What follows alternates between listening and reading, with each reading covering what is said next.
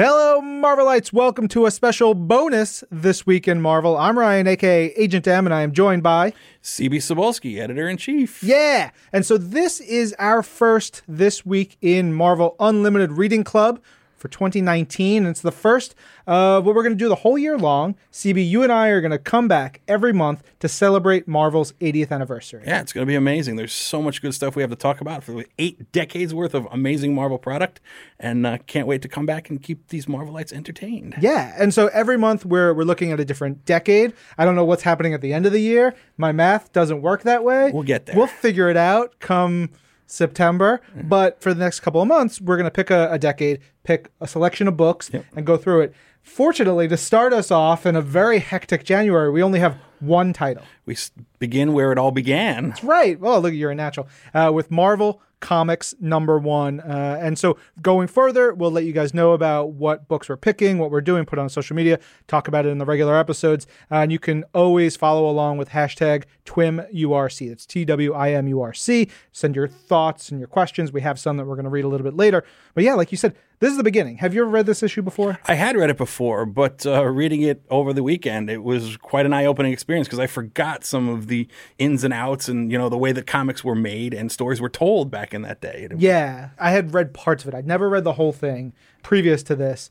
And there was one piece I wanted to note because some versions of this book have October listed on the cover. Yep. Some versions have November, and that is because it was a first printing, second printing thing. The first printing, I don't know if these numbers are fully accurate because they came from other sources, but I saw 80,000 copies of the first printing. Yeah. But it was so popular, they went back, and by the next month, they had 800,000 more copies made. Yeah, so the way it was told to me was just along those lines. Martin Goodman wanted to package this together, get into comics, and put together this collection of stories that we all now hold near and dear, and sent it to the printer. He went with a new printer, so the printing was absolutely horrendous. Oh, no! So that's why he thought, I'm getting this comics. Not only am I getting in the comics business, which is a risk, it looks terrible. So he thought he was going to lose his shirt. He was ready to call it a day after this, but people snatched it up, and when he went back, as you said, 800,000 copies, 10 times the original print run. It's wild. But it was even still, now finding a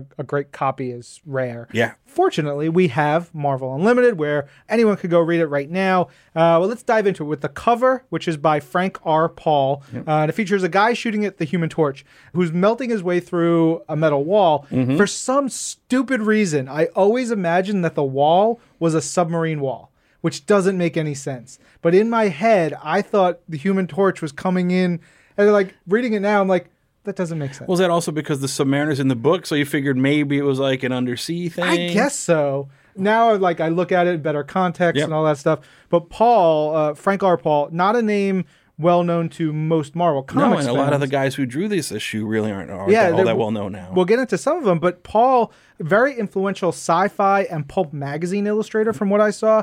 But I think this is the only thing he did for Marvel, period. Which is wild. He comes in, does this cover, drops the mic, leaves, because it's so influential. We've homaged it so many times over the years. Unbelievable amount of times, yeah. Yeah.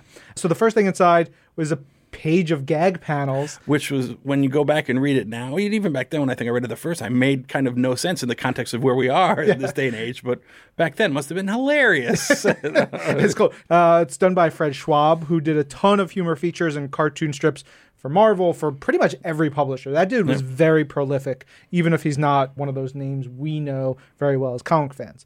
The issue has 6 stories. First, Human Torch by Carl Burgos. Yep. And this is the android Human Torch, who we know is Jim Hammond. Yep. But here he doesn't have an identity. Nameless. He was referred to different things. The fireman at one point. Yeah, it was fascinating to look at these old stories and how they were just like, all right, let's try this. And, just the storytelling itself, the way that the panels really didn't work in the context of traditional storytelling we know and love today, how there were arrows, they were stacked in different ways. You had to almost guide the reader visually through the story because in some place it was really hard to make out which panel you had to read first and what came after. Yeah, I was thinking about the arrows. I didn't think about it the way you just put it, in how what we do, what you guys do, is so natural, guiding someone's eyes is part of the language of comic books. Mm-hmm. And here they were like, just tell them to read this way. Because sometimes they go down instead of over. Yeah. It was really interesting. And the amount of dialogue, too. It was like they were trying to find that balance, especially when we get later in the issue, which we'll talk about. There were some panels that were just text. It was like each panel was a caption. So, But in this one, it was a fascinating story, one that's been retold numerous times over the years that we still acknowledge the origin that started here. Yeah, and part of the origin that stuck is Professor Horton and like him being the creator. I found it interesting that the torch just bursts into flames when he touches air. Yep. They actually have some very inventive storytelling tricks for how they use Torch, but he's so innocent in this story because he's just born. And then the villains were such caricatures, and it was funny. The Marvel is the world outside your window, and they always tell stories of our day and age. But in here too, it's like very heavy on gangsters and racketeers, as they were called. Racketeer shows up so much. I was like, racketeer's a real big thing. But here, the racketeer, who's the crime boss, also happens to be a scientific genius and has a lab in his basement. Duh, CB, of course. But we get Torch, and he's. He gets upset at burning things. He enjoys. He just wants to experience stuff, but he has no problem fighting back and really going to town. And the way Burgos draws him, especially in this one, because I read a bunch of stuff in the 40s over the last week or so, the way Burgos draws him in this issue is frightening. Like he draws him almost gleeful at times, and which is great. But close your eyes and you imagine someone on fire who comes at you.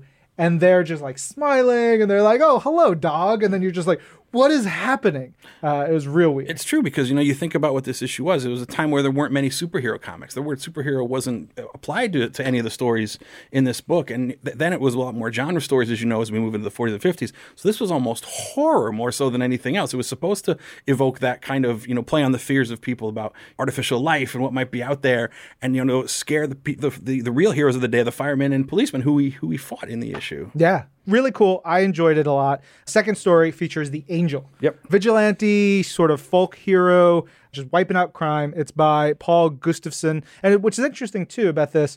You mentioned how this book was put together. Yep. Martin Goodman went and he was basically like, I want a comic book. And he goes to a group who puts together these stories. But all the stories are put together mostly by one person. Writing, art, all of it. So it's real neat how that's done. Paul Gustafson works on this one.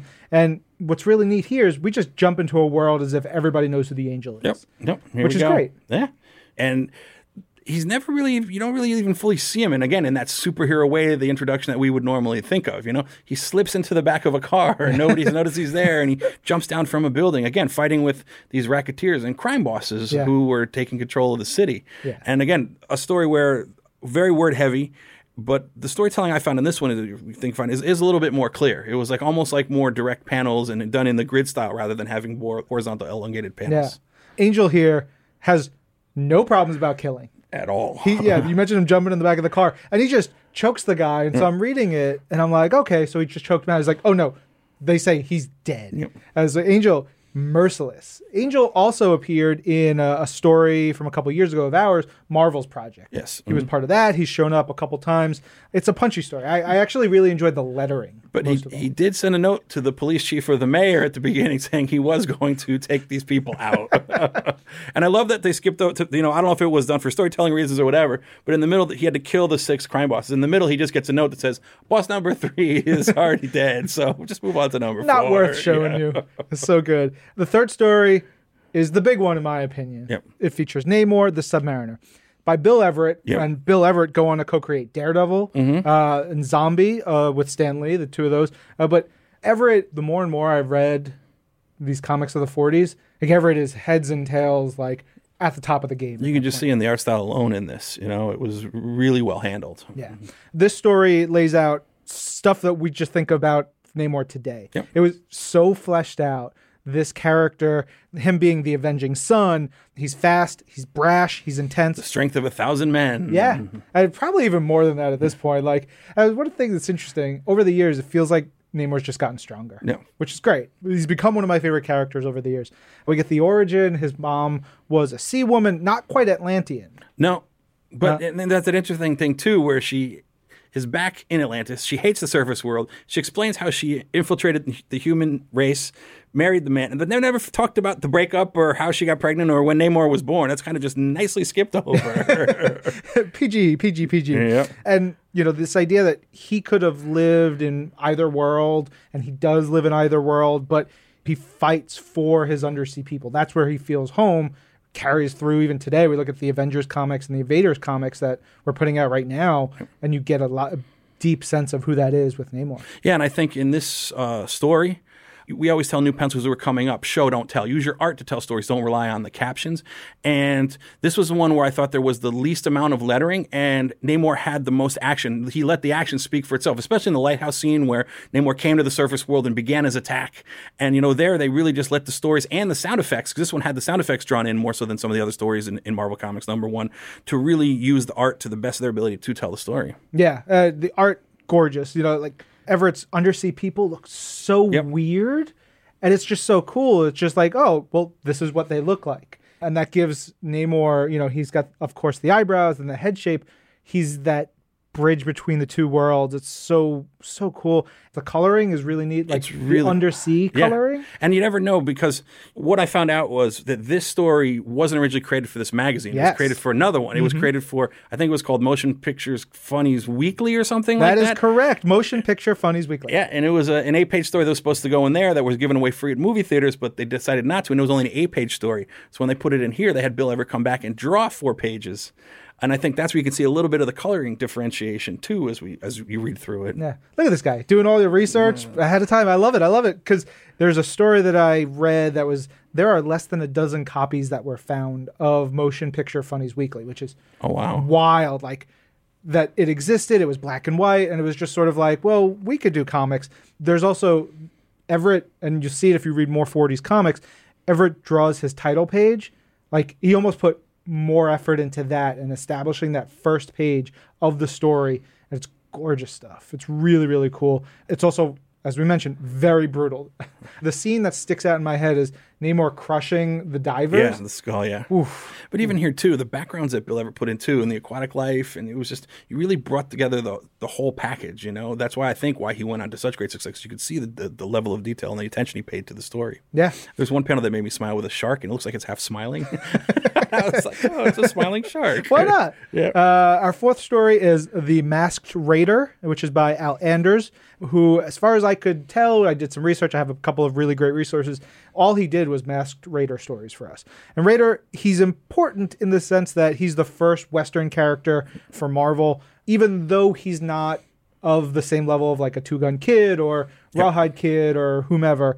I'm not a big Western comics guy. Yeah, me either, to be honest with you. Yeah. I love Unforgiven, that movie, which is great. But, the story, simple, fine, good Western. You got a good cowboy, evil rich dude, henchman. A white stallion upon which to ride in and save the day. It was good. For some reason, I'm looking at my notes, I kept looking at the lettering at the of the time. I did not like the lettering on this story. There was something weird about it, the hand lettering, I guess it was. And they also went to great lengths to try to make them talk Southern in the lettering, so the contractions that they use and kind of the word shortening made it really, sometimes you had to go back and read the balloon like 2 or 3 times to figure out what's going on. Yeah. But also, too, this was, again, kind of the fault of coloring at the time. Sometimes it's hard to tell the characters apart, so they put like specific visual clues in each, be it the hat, be it the scarf, be it the sheriff's badge, because you could never trust the coloring to be able to tell the characters apart. You really had to look for that visual cue to figure out who's who. And they all had such normal names, too, like Gus and Wes and Stan. Our fifth story is Jungle Terror. It's an adventure story by Tom Dixon. And I wrote, it's fine. Nothing to write home about. Yeah, I was wondering, too, because that's one that kind of comes out of the blue, because it's not listed on the cover, is it? No, it's one that's just kind of included in there. It's just like a random adventure story with no characters who show up again. It's not serialized. I guess, again, it goes back to Goodman going to this group and saying, hey, I want a comic that has to be this many pages.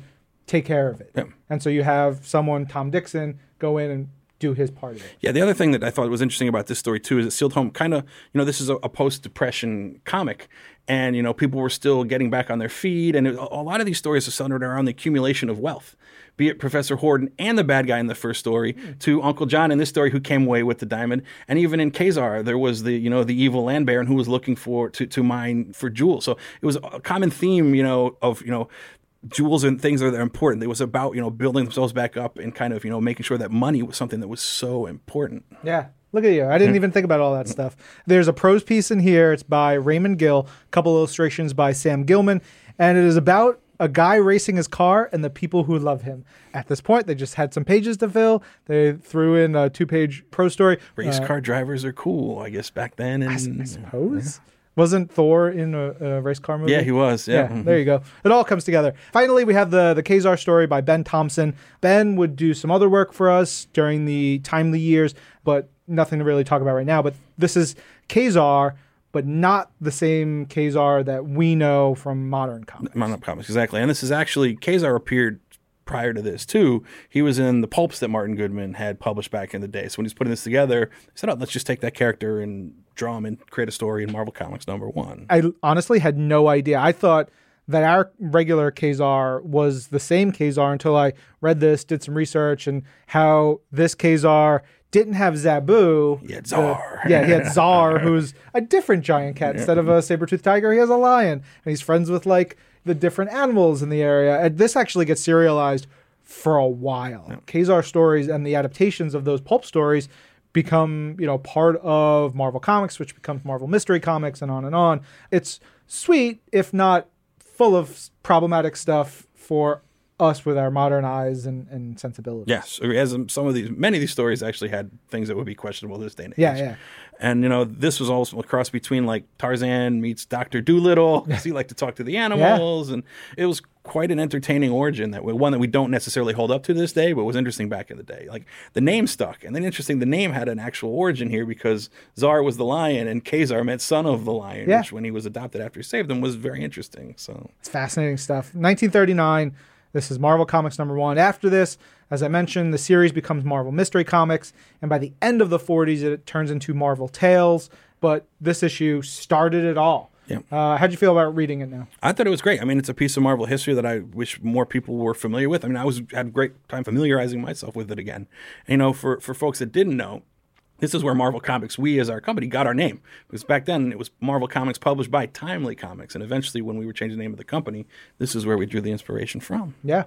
So we did get in some tweets from you guys. First up is Jiggy Cruz, CB's pal. And he says, right off the bat, the Human Torch story was just made of 100% Marvel. So cool to read the very foundation of the House of Ideas on Marvel Unlimited. Question for us, CB. Jiggy asks, what story did you enjoy most from Marvel Comics #1? For me, and I think maybe you'd mention it was your favorite earlier, I love the Namor story. It's just a timeless tale, and the way that Bill Everett drew and wrote it was just something that I think lives up to what we know as comics today. Yeah, you could publish this today, and it would not look the same to everything else in our line, but it's still rock solid. It's real good.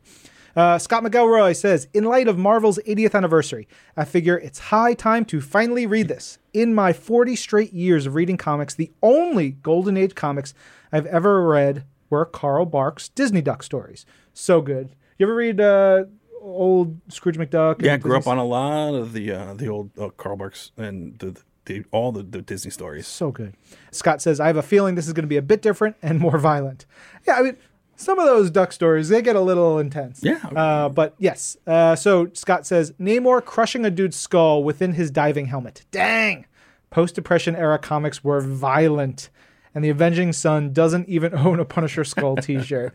Yeah. But there's so much of the terminology from that Namor story that we still use today. The Avenging Son. He's still the Avenging Son. You know? I was reading another story, and it was just like, it's in my name. It's what my name means. Get out of here. I did like, though, that I noticed that when his mother referred to them as a race, she didn't call them Atlanteans. She called them the Submariners. Yeah. So it was the race of people that was the Submariners, not just the name of Namor. Yep. Another one here from Scott. He says, question. Did the Masked Raider make any appearances after the Golden Age, like in Kid Cult, Rawhide Kid, or Two Gun Comics? Did he know any of these Silver Age cowboys? I don't know. You've been reading a little more of the 40 stuff than I have of late. I don't think Masked Raider made it out of the Golden Age and not into like the Atlas era or any of the Silver Age stuff. I don't know why. For whatever reason, I think, Rawhide and Two Gun Kid, Kid Colt, those clicked. Yeah, they had bigger personalities. They had more specific, missions, I think. Yeah. And that's why people connected with them. Yeah, well, this one was maybe a little more generic, so to speak. Yeah, totally. But for 1939, it was did the job. And then a couple here from Karis Pollard. She says, okay, first impressions, it's so tiny. I started reading on my phone and needed a magnifying glass. I know it's a technology thing, but so much is spelled out in the text that would be left to the art in modern comics. Yeah. Again, they were finding their feet in how to do this medium. Comics was something that was new. A lot of times you had illustrated stories in the past, but this was one where they were learning as they went. And, they were relying on text more than they were on art to help tell that story. Because I think that's what people wanted back then, too. They bought it for the story, which meant lettering. Yeah, I don't think at all do we see a full page splash. No. Nothing that really you think of as a big, bombastic comic book element. I think Namor is the only story that has less than 8 panels on a page, to be honest with you. Oh, man. Karis continues saying, also, it's quite violent. The Human Torch melts a car on someone. The Angel is basically the Punisher. Namor smooshes someone's head. Someone add up the body count. Yeah, if we added up the body count in here, especially considering, comics were for children, it was just intense. And, people say, Marvel, we kill too many people, always bringing them back, though. But back then, Marvel had no qualms about it, or Timely, I should say, had no qualms about that. Yeah. CB, thank you for being on this one, and thanks for... No, this is great, and we're going to have a lot of fun doing these. I think so. For anybody who is joining along, if you got suggestions, books you want to hear us talk about, up next, we're going to do the 40s and the 50s, probably a mix. Part of why we're going to do the 40s and the 50s is we don't have a ton of 40s era books on Marvel Unlimited. And so this is all based on books we can pull from Marvel Unlimited. So it's easy for all you listeners to follow along. And these are mostly genre titles that we're going to be going into for the 40s and the 50s too. Everything from horror to war to sci-fi, all that great stuff before we got really into the superhero age. Yeah. And part of what CB and his team are doing is making some really cool comics right now. We talked about Namor this issue. Well, we had Marvel Comics Presents #1, which had a fantastic Namor story that's set in the 40s. Heartbreaker. All right, on that note, that's the end of this TWIM URC. I'm Ryan. And I'm CB. And this is Marvel, Your Universe.